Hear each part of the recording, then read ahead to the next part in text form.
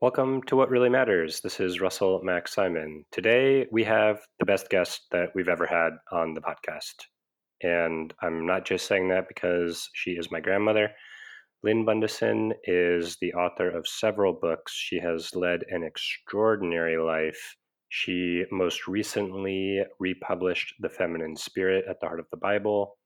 She is the author of a very good memoir called So the Woman Went Her Way. And that is not all of them. She was also a foreign correspondent for several of the most famous magazines and newspapers in the world, including the Wall Street Journal and Time Magazine. She was a photojournalist in China in the 70s. She, as you will hear her talk about a little bit in the podcast, worked on the Judiciary Committee during the impeachment of Richard Nixon. And there is much, much more. So please listen.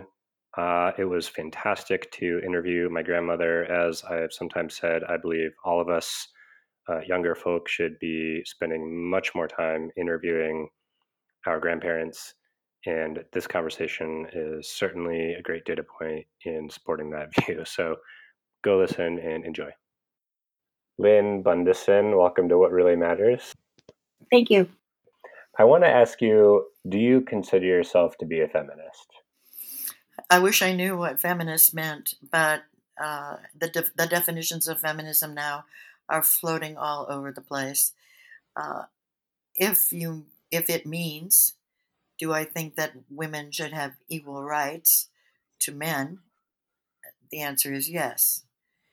If it means something beyond that, I'm not sure what that would mean, so I really couldn't comment on that. I just don't see any reason that women should not have the same rights as men, period. That was sort of my follow-up question because as I've written, I have you and my mom and my sister who to me represent three different kinds of feminism.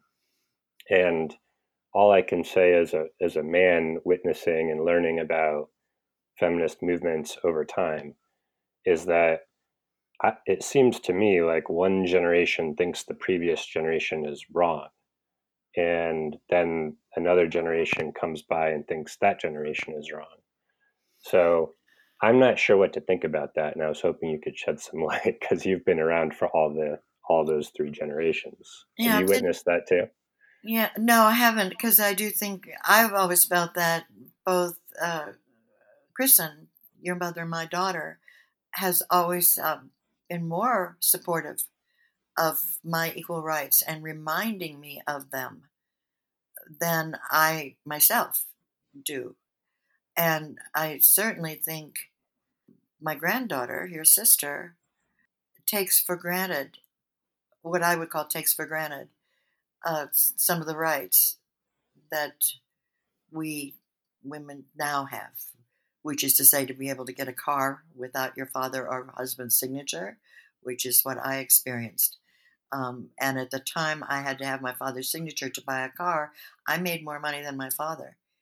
And this was in 1968 or 69 in California, apparently an avant garde state. Mm. And since your mother has told me that I'm in the second wave of feminism, that would make she would be in the third wave and your sister would be in the fourth wave. I Right, that's what I don't, think. yeah, and I'm not sure what that means. I think if it means they can take for granted some of the things that I could not, I would agree. I could not take for granted getting a house, a mortgage by myself, even though I had a full time job. I could not get a car, and I was in my 30s. So, and and the sexuality of women and myself, the sexualization, I mean, not sexuality, was just endemic when I was in Washington and I was in my mid 30s and into my late 40s. And I think in so many ways I internalized misogyny that maybe the same way your sister and mother have not. So what do you mean by that? Are you talking about the sort of like what I saw in Mad Men, like basically the that men treated the women just as sexual objects while you were working in DC? Is that what you mean by that? That is what I mean. Could I? Mm. I was up for a job as a White House photographer, if I slept with the man who was the head of it at the time. And since I didn't want to do that, that I presume that's one reason I didn't get the job. And also Mm. at one of the White House Correspondents' dinners, the head of the Associated Press in Washington introduced me to the head of Associated Press in the world and said, "Just look at her. Can't you imagine all these senators just giving her whatever she wanted?" Ugh. Which was not all that much fun. And it continued, and so I think I fight that fight even when it's not necessary. Um, Well, so this sexuality issue, this is like one of the issues that it appears to me like certain waves of feminists disagree on. Like there's one wave that feels like women should be able to flaunt their sexuality as much as they want and not suffer any adverse consequences from that. what world is that in? Yeah. It's like the being like a proud, like dressing in revealing clothes and going on a march. Another group is like, well, that's ridiculous. Women should not use their sexuality at all. But others are like, well, that's like women should use their sexuality if they want to. Um, As I said, what world would we be in here for that? Because I don't, I just, I have, maybe 1955. I have mental and physical responses to your question. uh, A mental, physical, and common sense about the world we live in. The world we live in is sexualized, period. It's not as sexualized as it used to be, but it is still highly sexualized. And so, knowing that if you're marching without a bra on or a topless in a march, that's one thing because that's a statement.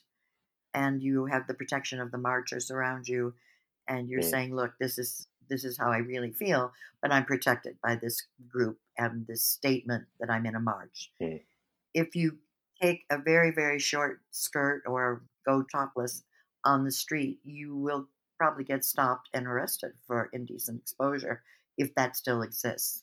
mm. Is sexuality used as a weapon against women? Yes. Women are victimized constantly. It by the "you made me do it" attitude, whatever it was. Mm, And so if a woman is raped or killed by her partner, which is, as you know, flagrant foul across the world, um, in most parts of the world, um, then it's her fault. mm. That sexualization is ingrained in the culture, whether it's Judeo Christian culture or the culture in India. It is, women are prey. Um, Why is that Judeo-Christian? Where does that is that rooted well, it's in in the the religion? yeah in Judeo Christian religion. I'm saying it's also true in India, which is not a Judeo Christian country. Right. So it transcends the religion. Yeah. Yeah. Um, So what do the young women who count themselves feminists today, millennials, women in their 20s, younger than that, like what do they need to understand? What is the healthy balance? What do you witness in that generation that you think to yourself like, oh, they are missing something, or are they? I hate to comment on a whole generation, obviously, but my reaction to very young women in what would be called indecent clothing in my day, Well, not which just that. My question was more like, just the culture generally, not young women who are in indecent clothing, but young women who count themselves feminists who believe yes, they're on this. What are they missing? Or are they missing anything? Or do you just not? I don't know that they're missing anything because I really couldn't comment on it at all. Anybody who stands up for their equal rights is a friend of mine. Mhm. And so I would be a friend of everyone in that generation who just assumes they should have the same rights as Well, the we've men. had we've had a version of this conversation a couple times in the past where I've heard you say something to the effect of, well, people are people and humans are humans, and why can we not treat everyone as just Right, a human being? right. And I think, in my view, the younger generation is much more interested in treating women as women and men as men. And this extends to race and religion and all the characteristics of your identity. This is what identity politics is, in my view, is accentuating the incidental things about your identity. And I've Mm. heard you say something different than that, which is like, let's accentuate our common humanity. So, am I summarizing that correctly? I would say that is how I feel. Yeah, I would say that. I don't. I think it's great if we treat women as women. If we knew what women were, I'm not sure we know what women are. And I think that all the definitions of women that I've read are by men or women who are just groping for to find that Mm, out. I think I'd want to ask the women prime ministers of the varying countries, the women prime ministers over the last 30 years, yeah. what they thought a woman was. I'd like to ask Angela Merkel what she thinks a woman is. Mm. I think those are the people that I would go to find out what a woman is someone who's engaged in politics in a way that transcends the what has been the pattern of political life. Well, what do you think on that question? What is a woman? What you've been around? Do you have a sense of it? Well, I think it just incorporates human qualities. Period. I mean, it seems to me that women political leaders, just to narrow the field here, as I did, um, Hmm. understand how to deal with people, as they know how to deal with women and with men without overemphasizing one thing or the other. And so the Prime Minister of New Zealand, I think, is a really good example of a woman who is a political leader. Um, in so much as she even delivered a child while she is prime minister, I think. And Hmm. then the pictures that are shown of her now are those of compassion. She's wearing a headscarf to show compassion to the people who were shot in New Zealand, and Hmm. so at that point she is mothering, and she is a woman, and she is also the political leader, and she showed enormous strength the next day by outlawing all fast action repeating guns, whatever they're specifically called. And so she took what would be called a masculine step by taking on, quote, gun lobby Hmm. and a mothering compassion that we saw, I think, in President Obama. I think he elicited both female and male qualities. He cried over certain things in public, lost his temper over certain things in public, and he was compassionate to the people insofar as we know and we could see. So I would say that both those people exhibited human qualities, not to the exclusion of one or the other. And whether those qualities, mothering and definite, are actually male and female qualities is what I think needs to be explored. Hmm. I think they're human qualities, not male or female qualities. And so I don't know that we're ever going to get beyond, in my lifetime anyway, for sure, whether we're going to get beyond labeling what's a woman's quality and what's a man's quality. I would like to see those things disappear and people just be taken for what they're taken for. Yeah. Yeah. Well, I mean, it does strike me that if women are going to continue to be the ones who get pregnant and give birth, Yeah. um, and that And might not always be the case in yeah, I some could distant sci-fi future. yeah, it's already sort of happening. I mean, you read about it occasionally. Yeah, but for the vast majority of the Earth's Right, however many billion people, this is the case. right, And it seems to me that as long as that continues to be the case, that there's going to be some difference between the sexes that is inescapable, right, and that we should just acknowledge and talk right. honestly about. And, talk honestly about the fact that women at some point need to take time out from work. Now how long the time out is and how long they're supported during that time out, what they're entitled to when they come back to work. All those things are what we're fighting over now in the culture. But the fact is, like, if you're going to continue to have kids to be the sex in our society that bears the next generation, then there's some differences we're going to have to talk about. Um, Yeah, I would think you? that's right, and I think that brings us back to the main point: is what is the experience people are having now on Earth, and what would they like to see happen? Yeah. And so I think the practical application then goes back to: are you going to march topless in a march? Are you going to wear a really short skirt in a dicey neighborhood or at a nightclub? Hmm. Are you going to go home with some guy you don't know? That's the world we live in today, and a little bit of common sense and an approbation of the world we live in today would not be amiss. Should not sound too strange, and I think that for men to recognize that they are dealing not with a projection of their own sexual desires, but with another gender would be another good start.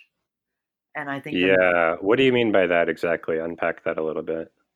well, it's if a man is sexually aroused, it's not unheard of for him to say it's the woman's fault and she has to deal with that and she has to accommodate that sexual desire.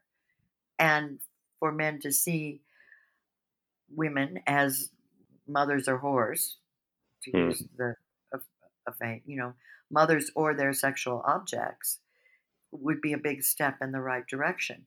If now to go back to feminism, if that's feminism, I'm for that. Educating and tampering men's desires for their own fulfillment by the use of another human being. Uh, that is an anathema to me, but it's prevalent and it's all over, and I hear it all the time and I experience it often.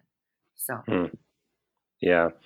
mhm, It seems anathema to me as well. Like when someone says that, like that exists in the world, that it's confusing to me. And I'll never forget. I had this conversation with Hannah, my sister, your granddaughter, about our experience at boarding school together. mhm, And I was asking her. This was right after Me Too, and I was asking her about our experience, or maybe it was during the Kavanaugh hearings, but I was like, I just don't remember this culture that everyone says exists.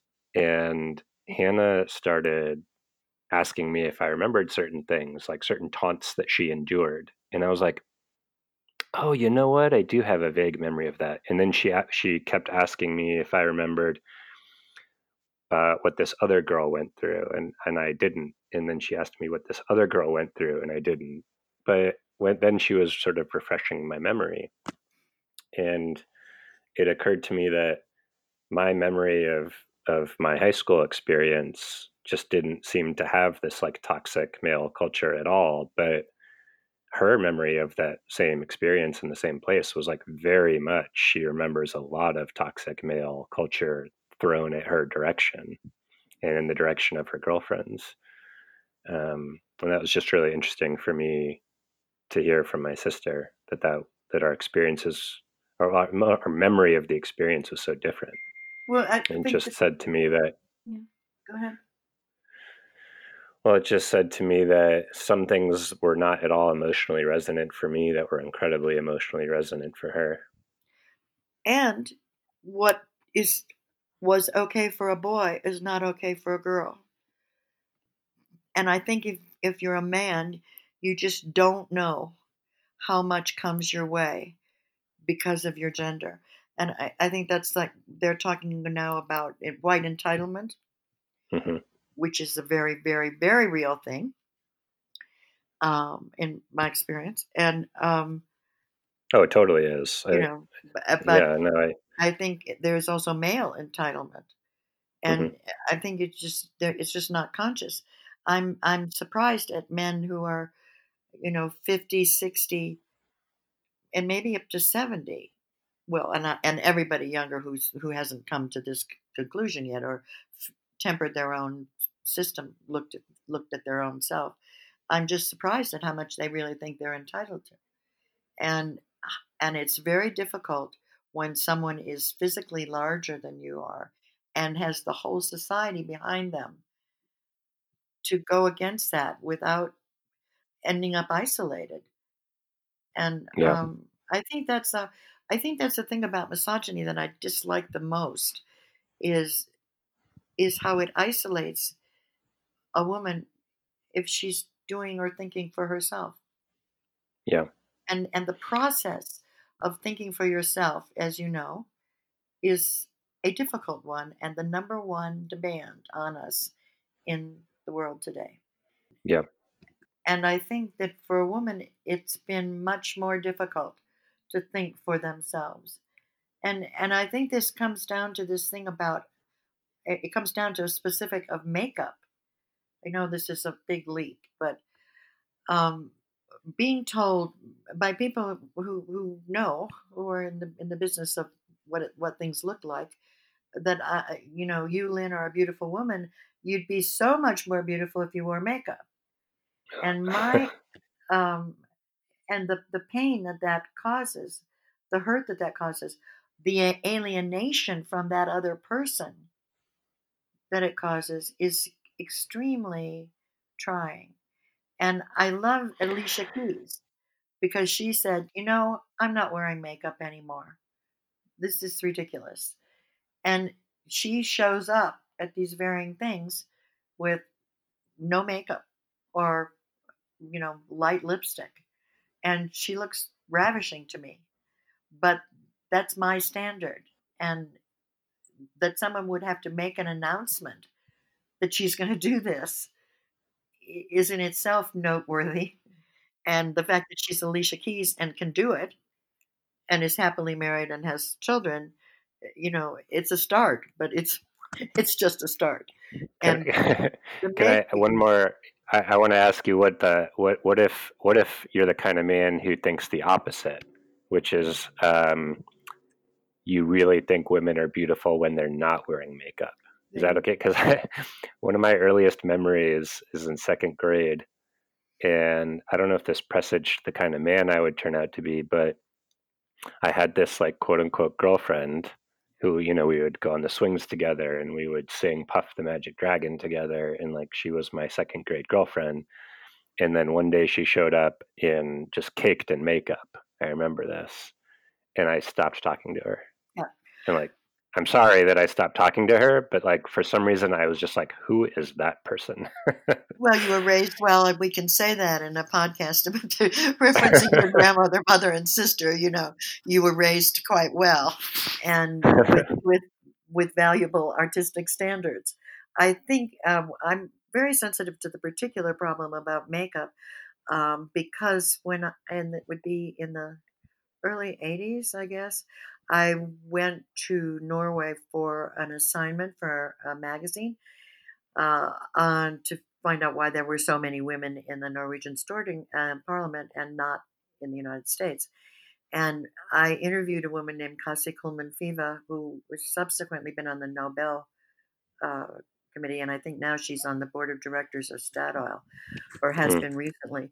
And when I was talking to her, she was in her 30s, I guess, and she said, you American women are wasting your lives and wasting your culture and wasting your politics because you American women spend enough money on lipstick in a year to fund full time national daycare. wow. And that is the truth. If the amount Wow. of money that was spent on eyeshadow and the smoky eye that Sarah Sanders had, that the woman comedian made fun of Mm, or called out. I'm not sure she made fun of it, but she called it out. If that money were pooled together, it would make National J Care. So, yeah, what's your priority? Is your yeah, and who determines that priority? Which I think is how deep misogyny is that if women can have national daycare, if mothers can have it, families can have it, then why would women stay home? And so much of this comes to capitalism because if if women are working, which is a big part of what we were talking about, that I didn't say I was working full time at at a high paid and really satisfying profession, hmm but then I if you married a man, you'd have to marry a man like you. You'd have to marry someone who thought that was great and then would support it. right. But Well, I want to go back to this thinking for yourself thing and how you said it's quite difficult for women to develop that. And I thought that was like an interesting segue because I want to ask you about the beginning of So the Woman Went Her Way, and I want to hear the story about your first marriage and what happened and then how you ultimately left. Would you mind recounting that? Because it seems like possibly an early illustrative example of you having to make up your mind to go be independent and think for yourself. well, in a no choice situation, right, right. Maybe Well, that's the case, but right. tell me what the story is. Well, the story I was and continue to be ignorant of so many things. And I'm not sure that's false humility. That's just really how it is. But I married young when I was a teenager, and married a man who was told to me and purported to be in business in Chicago, where I grew up. I grew up in the suburbs of Chicago, but my paternal family lived in Chicago, and I spent a lot of time there. And by the time I went to one semester of college, and then I moved to the city and got a job through all kinds of family issues, not of my own making. And so I married. And after your mother was born, which is to say 11 months after I was married, my husband took me out to meet his business associates to dinner. And we went to a nightclub called Chez Paris in Chicago, and we walked in, and then we walked all the way through the nightclub and into a back room, and someone said, "Oh, hi, come in." And is this a story you want to hear or not? Yeah, Yeah. yeah, yeah, yeah. And so we walked into this back room, and there was a table, three sides of like a banquet room table, um, in this dark room.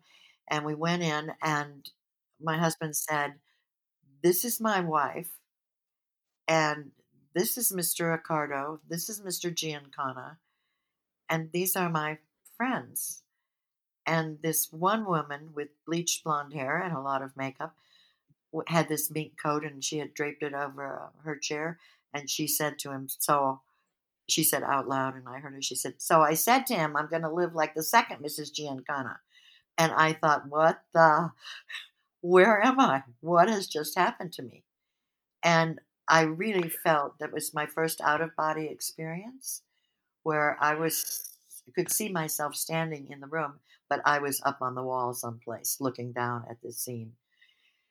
And so on the way home Wait, from the woman said, can you repeat that one more yeah, time? The woman said, to what her did she say? sitting next to the woman in another chair, she said, "So I said to him, I'm going to live like the second Mrs. Giancana," meaning, I'm going to live like the second Mrs. Giancana? right, like she's going to spend the money while she's alive. Oh my goodness. Oh my goodness. And so, Implying that the first Mrs. Giancana had been killed? no, implying that she was the first Mrs. Giancana, but there was going to be a second one. Oh my goodness. Okay, And all right, I'm with you now. yeah, so, and since Mr. Giancana and Mr. Rosselli, and these people were in the newspaper every day, and their pictures, I recognized them as part of the Chicago Mafia, and anybody who's studied the Kennedy administration will know about them. Um, so on the way home in the car, I said to my husband, Kristen's father, there's been a terrible mistake. I can't. Is exactly what I said. There's been a terrible mistake. I can't. So you were how old at this point? You Uh, were like 19. yeah, just 20. Just turned 20. Hmm. And he said, "No, this is the way you're going to live." And so I, Kristen was 6 weeks old. Your mother was 6 weeks old at the time, and so I called my grandmother, who was then my maternal grandmother, who was then in Minnesota, and said I had to come visit. And I took the train with the baby up there. It was like a day and a half or something, and went up to my grandmother's, where she lived on a golf course with one of her sisters and her husband. And and about 4 days later, 5 days later, um, my husband showed up and took me back, and then introduced me to the wives of these people, and they came over to my house and explained to me what the deal was. And the women go out on Friday nights, and the Hmm. men go out on something, and Sunday is family day. And and I just thought, oh my god. This And is straight out of Goodfellas. it's the absolute way it was. And so But it here, took me a long yeah, time keep to get going. out of it. Yeah. Well, here's the question: is like you felt immediately that there had been a mistake and you needed to get out of it, Right. but many of the women who are in the exact same situation were like fine with it, or maybe not fine, but definitely resigned Right. to living that life. So, what made you different? I I came from a different background. I I had never been out any place. I had dated, only guys in high school and college. Everybody who was knowable. There was nobody unknown in my life. No, no outer world. Just the Hmm. world of the suburbs, of my family, of our family. I I knew that there was. I knew that there were other races, and I've always been uh, more than more than sympathetic. Is really the bad way to say it. I suppose, but I didn't know that world. I didn't know that world, and I didn't know it. And I think the other women who married knew that world. Hmm. They knew that that was in it. I don't think there was anybody else who was as naive and stupid and innocent as I was, and didn't check references. I mean, So everyone. how did you leave? How long did it take, and what happened? It took 7 years to leave, but it was in steps, because very shortly thereafter, um, that my husband had he was doing funding for these people and for the Teamsters Union, and I actually drove him to meet Jimmy Hoffa one time, and Hmm. he paid off Jimmy Hoffa some money, and the Teamsters Union were buying. Oh no, the Teamsters Union wanted to organize a company that was in Indiana. I think it was Indiana, and my husband had some people from Deming, New Mexico, had stumbled into his office downtown, and they were looking for funding to. They had discovered a law in New Mexico that a municipality could issue revenue bonds and buy a business, and these guys wanted to buy a business and move it to Deming, New Mexico. And my husband was involved somehow. I don't know the details because he did not share them with me. I only knew that he took $30,000 to Jimmy Hoffa because he showed me the money and I drove. But Hmm. that's all I know. So, but the Teamsters Union, no, so the municipality issued the revenue bonds, bought the business, moved it to Deming, and they shut out the rubber workers union, and the Teamsters union organized the business. And these people came to my house for dinner one night. My husband said we, prepare a meal for them. And they came, and one of the guys said, "We're just so grateful to you. We're just so grateful to you, Jim. We'd like to build houses for you in Deming." And I said, "I'll take one," right there at the dinner table. And my husband said, just looked at me like, "What?" And so they said, "Great, we've got this one already."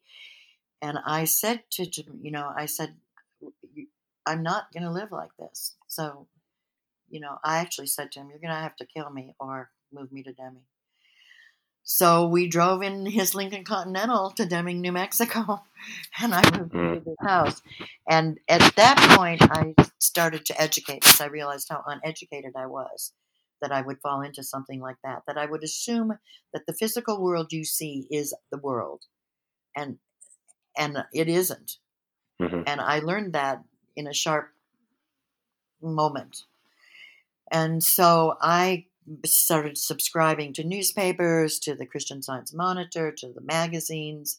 I learned to do all kinds of things, can my own food. I went back to college. I drove 60 miles a day each way to go to college.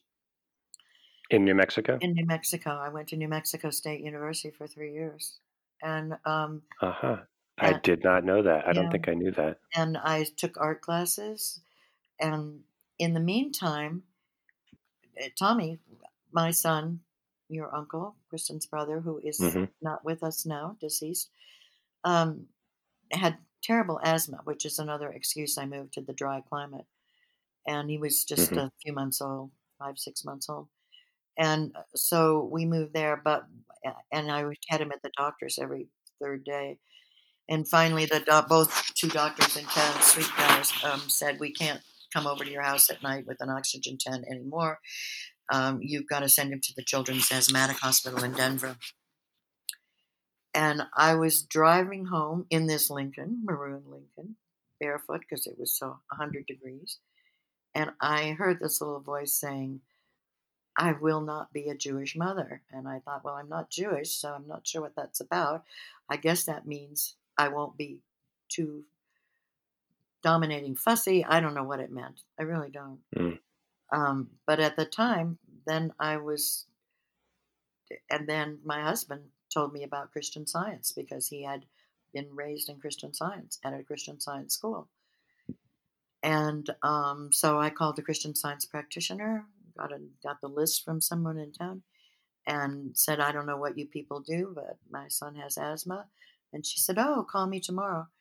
And I put Tommy to bed that night, and the next day he woke up 5 pounds heavier, light, bright, shiny, no asthma at all. So that was like the second thing I learned that I didn't know about. And then I thought, well, God, everyone must know about this because this is so obvious. But of course, nobody, it's like this is an individual thing, it's not collective. And so became very interested and I started to study the Bible and the Christian Science lesson. And I got very involved in it. Mm-hmm. And I think that progress of continuing to read and looking at things and understanding them in a different way than just taking at face value the physical representation in front of me, because the physical representation in front of people is exactly what they think. It's not. It's universal in some ways. There is a terrible dictator in Syria that can be agreed Yeah. on, but it's also quite individual. And I don't think we know So, that. So anyway, that's how it happened. And then one day Jim came home and he beat me up and he went after Tommy and I locked the door and he broke down the door. And I think at some point he was so ashamed of himself, he said, "You can leave." mm, And I got in the car and drove to California. So mm. So this was the start of. I didn't know that Jim had been raised Christian Science. I went to Um, Principia for 6 years. wow. Yeah. So so this was the start of our family becoming Christian Zionist, and I was raised Christian Zionist, and went to Principia, Yeah. and I want to This is yeah. just skip forward to that time because when I was at Principia, every girl in the neighboring dorm had read your book. I Really? think all of them. Yeah. Huh? You didn't know No. that? What had happened was that probably one of them read it. I think maybe the dorm parent had read it and had started passing it around, and and so one it just got passed from person to person. And this is So the Woman Went Her Way. This is your autobiography. And so I was going through college with all the girls having read my grandmother's, feminist autobiography, Yeah, I'd how call it a she was a memoir, globe. not an autobiography, but yeah, go ahead. Yeah, memoir. That's a better word. But they were very attracted to a Christian Scientist who had also lived such an interesting, compelling life. And I think it had to do with your career in journalism. But when you look back on the events detailed in that book, like what for you stands out as significant moments, things that you remember that were significant for you? What stands out to me has to do with the present political situation, actually. It Hmm. subsequently to being an editor of the Black Politician magazine in Los Angeles, and subsequent to becoming a photographer and for New York Times and Los Angeles Times and things like that, and then living in Southeast Asia, um, and Hmm. living in Bangkok and going up to Cambodia during the auto genocide, going up to the fringes Hmm. of Cambodia. What stands out to me is that subsequently, when I came back and started to write a newspaper column on women and religion, I was horrified and alarmed at the influence of evangelical Christians on the American political scene, Huh. as I am today. And it is much more magnified today than it was then. At that time, it had started with a guy named Richard Viguerie organizing people to get Jimmy Carter elected, organizing born again Christians, and then it spread to Ronald Reagan, to using that mailing Hmm. list of women who voted the way their husbands told them at that time, and to Hmm. Ronald Reagan election, to the Bush family and their influence, and now it is we're at the edge where Pompeo and whoever else wants to end the world in the belief that there will be a rapture. And if this isn't moral idiocy, I don't know what is. It makes my encounter with the mafia look like kids play, or as they're saying now, this particular administration's um, events leading up to impeachment make Watergate look like child's play. You know, and this and so I went to Israel on one of these born again tours and stood there Mm. with the pastor who said, "This is the place where Armageddon is going to happen." And I thought, these people are out of their minds. I tried to alert people. I wrote about it. It just kind of went nowhere. And that was one year of the. So, Go ahead. well, one thing that we always want to ask our elders, us young people living through these dark times, is Our are teenagers. these actual are these actual dark times, or are we suffering from some recency bias where it seems really bad, but there were actually much worse times? Worse than nuclear What's weapons? your sense? Yeah, worse than nuclear weapons? Tell me about that. Yeah, well, that's exactly my point. Is that in the Cuban Missile Crisis, everyone was living as if the world could end tomorrow, and no one lives like that anymore. No, we've Um, incorporated that. hmm. We pretend that it isn't going on. I mean, one of the early lines in "So the Woman Went Her Way" is after I've been at what I consider to be an obscenely idiot dinner party in Santa Fe. I drive, Which is a great scene. and I'm driving home, and passing the intersection that you go to Los Alamos, the intersection of Trinity and Oppenheimer Drive, Hmm. and people are going, are acting like that isn't happening. They're acting like there is no nuclear weapon, or somehow it's like taking chocolate away from the kid, and don't do that. I mean, really, this is this has never happened before. Maybe the Cuban Missile Crisis was. It didn't affect me like that. We didn't hide under our desks. And I think Kristen was young then. 4 or 5, something. But I So just it for isn't the until we record, moved like, to New Mexico by Los Alamos that I realized, oh, this is real. so I was going to ask you, just to be clear for the record, like, you worked on the committee that was investigating Richard Nixon, right? Right. I was the press secretary for the Judiciary Committee for the impeachment of Richard Right. Nixon. And this is worse than that. This is way worse than that. Oh Is yeah. that your? Oh yes. I mean, you had, and even during Watergate, the burglars were second-rate burglars. And yes, it was CIA, or the guy had been in the CIA. And yes, it was Richard Nixon. And I'd always found him, the few times I met him, to be a really difficult person. And his wife was terrified of him and terrified to be alive, it seemed to me. Um, because the one time I was with them in California at the White House, she grabbed my arm and wouldn't let go the whole time. So, I mean, it was very sad. But it was, this is a, I'm, I'm prone to the idea that this is an international criminal conspiracy. It could be, yeah. So I just want to get as this one more piece of history that I just think is so fascinating. But you were, I don't know if you'd say friends, but you knew Bob Haldeman, right? No, Richard Nixon's chief I of knew staff. Bob Haldeman, but I was very, very, very, very good friends with John Ehrlichman. Okay, John Ehrlichman, and who is he? John Ehrlichman was the domestic consular advisor to the President of the United States during the Nixon Okay, administration. yeah. And what was Ehrlichman's role in Watergate? I can't say that I really knew that what that was. I mean, I knew John before I knew him when he started to work for Nixon. Hmm. Um, but I don't know what is, and I know that I had lunch with his wife one time early on when they still lived in Seattle, and I may have still lived in Deming actually. Hmm.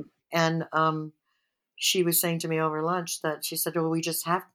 Oh, John's not home, and we're building a new house, and I've got 5 kids." And I said, "Well, why don't you ask him to help out more or something?" And she said, "Because he's working for Nixon, and we just have to get Richard Nixon elected."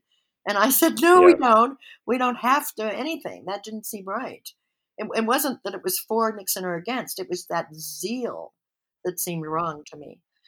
What what Ehrlichman did for Nixon, I don't really know whether he had much to do with. And you knew him because he was a Christian Zionist, That's correct? right, exactly. Yeah. Well, and on this quick real-time fact check here, I Googled Ehrlichman. It says that he created the quote group, the Plumbers, the group at the Yeah, center of the Watergate right. scandal. And they Yeah, broke into Ellsberg's office, and I know he was involved with. The press says he right. was involved with that. I didn't know him that way. He also did a lot of good things, but that's not to excuse him. John is a very interesting person. That's all I. No, of course, that's why I'm asking. Yeah. That's why I'm asking you. Like, so how did you know him? What was your experience with John Ehrlichman? I mean, how did I meet him, or how did I know him as a person? What kind of person was he? How did you know him as a person? As a person, he was just Yeah. charming, fun, has a great sense of humor. He wrote your mother. Have you ever seen your mother's letters from the White House from John Ehrlichman? No. Oh my God, you Do we should. have them? Oh yes. So we went. Kristen and I went to New York or someplace, and we came back on the train to Lamy when we were living in Santa Fe now, and she was very upset because there was a sign on the train door that they were going to discontinue this route, and so she wrote John a letter. And she said, wait, you got to do something about the trains. And he wrote back on White House stationery and said, "Dear Railroad Riding Miss Bundesen," he said, "I had the owners of the Erie and Lackawanna and the Santa Fe and something in my office today, and I told them about your plea." And then he just went on, and they wrote letters back and forth, and they are just priceless, wonderful. Wow. And that way you could learn about one part about John is about, he was just, it was so much fun. And, I didn't know about the heavy stuff. And he did a lot of a lot of interesting things, and he got in way over his head. People who think they can, uh, you know, cross the Niagara Falls on a wire. Um, Mm, you know. mhm. Anyway, and then he moved to Santa Fe because I brought him out here, and he stayed at Mary Jim and John's for I don't know 6 months, a year, or something. Those are our family friends. Yeah, Yeah. and Abe remembers him as a child flying kites in the park. And then he and after and then he went to prison, and then he came back and to Santa Fe and bought a house and lived here. And So, you know, whenever I talk about you to friends I've met, or maybe someone who just met you over dinner, or you're about to meet them, I sometimes I'll give them the broad strokes overview, like, okay, you're going to meet my grandmother. She's a very interesting life. Um, she unknowingly married into the mob. That's the that's the first part of it. But she's published several books. She was a correspondent for various newspapers. I believe also Time Magazine. You were on yeah, assignment for them in yeah, China in the 70s. yeah. The Wall Street Journal. No, I Yeah, wasn't on assignment, but the first pictures ever published in the Wall Street Journal were mine. you did speech writing for various politicians involved with the civil rights movement in Yeah, California. You were, on staff of the Judiciary Committee during Watergate. This is a very interesting life you've led, and I would say well above average. So when you look back on that life, what are the things that you're most proud of, that gave you the most satisfaction? That you, you and your sister. I was wondering if that was going to be the answer. It is true because I spent more time, effort, pain, tears, and fun and attention, real attention in the Buddhist sense of the word, to you two than I did to any part of my career. Hmm. I just fell into these other things in a way, and I loved doing them. I loved working for the Democratic Caucus, the Black Democratic Caucus in California. Uh, One of the few places I could really say what I thought, and nobody hassled me. It's the only place I've worked that no men hassled me Hmm. sexually, and so I really, I loved it, and it was also early on in my being able to work, and it was on the same time for women. I mean, my life is coincidental with the what do you call them? Movements of women being allowed to work and do these things. Yeah. Your sister, your mom will tell you about that.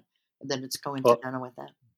I feel like when you ask someone that question that I just asked you, like Yeah, looking back on your life, what are you most proud of? You almost have to set aside the kids. You have to yeah. just set aside and like say, okay, let's say given, I think you're right, but it is true that I spent more yeah, attention to it. hmm, Everything mattered because it was growth, and yeah, it wasn't yeah. incidental to my life. Hmm. Well, like I'm 38 at the current moment, and I have a son who I think is just perfect and amazing, and I hope he grows up to be an amazing person. And it's possible that when I'm an elder as you are, I might answer the question the exact same way. I'm most proud of Yeah, my son, but from where I sit now, I still have this overriding sense that I need to do something and leave something behind that is aside from my son. right. Did you have that when you were, when you were my age, when you were in the middle of this interesting life and this interesting career? Did you feel the same way, that it was your kids? No, not my kids. Um, Hmm. Unfortunately, but and, I mean, I assumed that they were part of me. Hmm.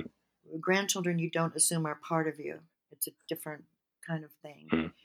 But I would say that the thing that I do feel now is the most important thing I've done in individual, and that I should do more of, is to posit the thesis that from beginning to Genesis to Revelation, the Bible is a text of spiritual power for women, which is not quite recognized now. Women are still women theologians, women ministers, none of which existed when I started out.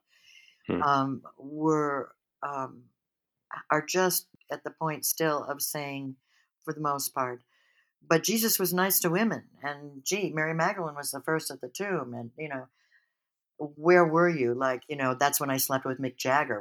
I didn't, but you know what I mean in terms of a memoir, a book. Hmm. That's Hmm. your brush with greatness is the men you were associated with and how they treated you.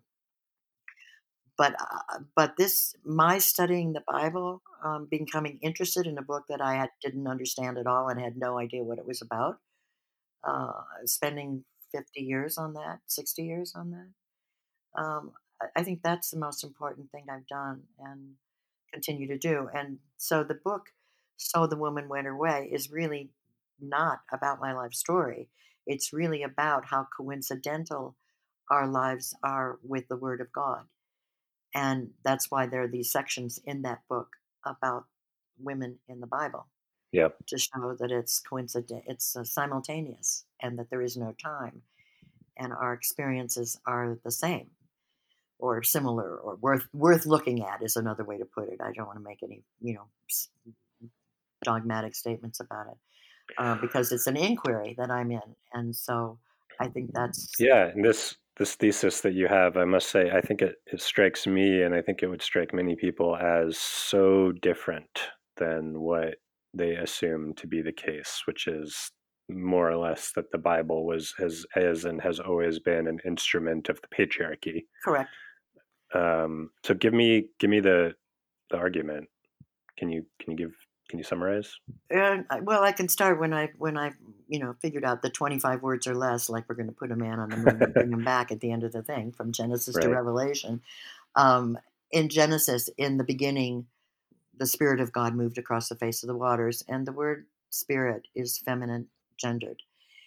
Now, we know that gender does not, in words, does not necessarily mean the thing is gendered, but it does give an indication of where we're going here in terms of the Hmm. text. And then and it's a plural, feminine plural. And then if you trace that through the different days of creation and through the book of Genesis, then you see that God is as much named described in the Bible and responded to by people, men and women, as feminine. That there's no reason to say that God is a man with a white beard sitting up in heaven or vengeful, Hmm. and yet that is the several thousand years we've been doing that for the most part. And so you just have to read the text with a new thing. It's like, I say potato, you say potato, not quite. It's like looking at something. They have these things on the internet. Is this dress green or blue? Right. You know? No, I'm Yeah. sorry. This is the same thing. It's how you look at it. How do I look at these varying things? Did I do these varying jobs and different things in order to become, you know, an Annie Leibovitz photographer? Did I do these jobs to become a foreign correspondent who risks their lives in the war zone? Did I? No, I didn't do them for any reason. I did them because I thought they needed doing, or they fell in my lap, or I wanted to pursue that and find out what was interesting about that. And um, so I followed my curiosity and the things that come up, and as small as they seemed to be at the time, they turned into be very large things. So I've asked you what. But the big thing is my own personal study of the Bible. Yeah, so that's what the thing you're most proud of. What about regrets? Do you look Oh, back and think of any large regrets? oh God, don't even, don't even. That is the most difficult thing that I go through is remorse. I suffer with remorse, as some people suffer with a terrible disease. I have terrible remorse on several things I did not do, and I would even rather not say them. But I'll say one. The last one is that after Tommy died, and friends invited me to live with them in Scandinavia, in Sweden, and then I went up to Norway to the family farm, which you've been to, and and I got there. I went through this incredible snowstorm, which we are now having here. Hmm. I took the wrong road, and I went over the mountains, and there was no road. It's a long story about, but I was in, it was like Job, and where were you when I created the foundations of the earth? And I got to the farm, and Martin, who is was the owner of the farm, ran it, and a very wonderful, wonderful guy, attractive young guy, asked me to marry him and stay there on the farm. And I said I would. Hmm. And 3 days later, I left. And he went off. And the thing is, and he went up to Trondheim because he was in school and he was going to meet the woman that he'd been betrothed to. She'd been on a round the world trip. And then Hmm. he was playing in the band for 3 days, and they didn't want to show me in town because people would talk about it. And I left, and I have regretted that ever since. Because particularly with the American situation now, and would I like to be have Norwegian citizen and have us all access to that? Yeah, and so that's the last one, and the one before is even more painful in a way because it would have altered our life and Tommy's life and everyone's life, and that's when I didn't marry the movie producer. Um, who came. How many marriage proposals have you had? This is going to be the definitive answers in your life. Yeah, you can ask somebody else that. How many have I had that I know of that I remember? Yeah. Yeah. How many marriage proposals? And I don't know, 12, 16, something like that. More. And that's not counting the ones I stopped. And there was the time that I was going to marry Timothy Krause, and we had the whole ceremony scheduled, and Dick and Doris Goodwin were going to stand up for us, and I called it off. There's that one. There's another not nice thing. Oh my God. Yeah. So Okay. at this point, I guess remorse is the number one thing. So yeah, they are all very romantic. The things that I regret are romantic. I regret not spending more time with Tommy, but they're all losses that I regret. Hmm. Yeah. Roads not traveled. Yeah. Mm. Yeah. I've been thinking a lot about that. I'm going to have some more writing on that, I think. Paths not taken, roads not traveled. They all strike me as tragedies in a sense. And I Yeah, wish one of the things about existence that I wish was different was that I could somehow just live more lives, live you know, different lives. you can. As you grow Um, older, you do live more lives. It's yeah, but I true. want I want all the lives that the forks in the road, No, you don't. had as options for me. You don't want them all because that would be too confusing. You want to have Well, a few of explored them at them. Yeah, least. yeah, okay, so that you could Yeah, start narrowing them down, and yeah. so when I get to the point where I am, I've narrowed those down. There's probably a lot more there. Other people I don't regret marrying. There are people I don't regret yelling at. There are people I don't regret whatever. But Hmm. but you can only regret so much, and the ones that you can see, they'll stand out to you, the ones that were really shining jewels that were presented to you that you rejected. Yeah. Well, is there anything that you've been burning to say but haven't said yet? Good luck on your journey through life, darling. Thank you, and I encourage everyone to go find your most recent book, which was just republished, "The Feminine Spirit at the Heart of the Bible." Mhm. They can go find it on Amazon, or should they go somewhere else to buy it, or is Amazon the place? Amazon, you can get the Kindle for a good price, but it's too expensive. You can get it from the publisher. Just look on Amazon who the publisher is and get it from them. Or ask your local Great, bookstore to get it. fantastic. All right, Okay. thank you for chatting. Thank you for inviting me. Appreciate it.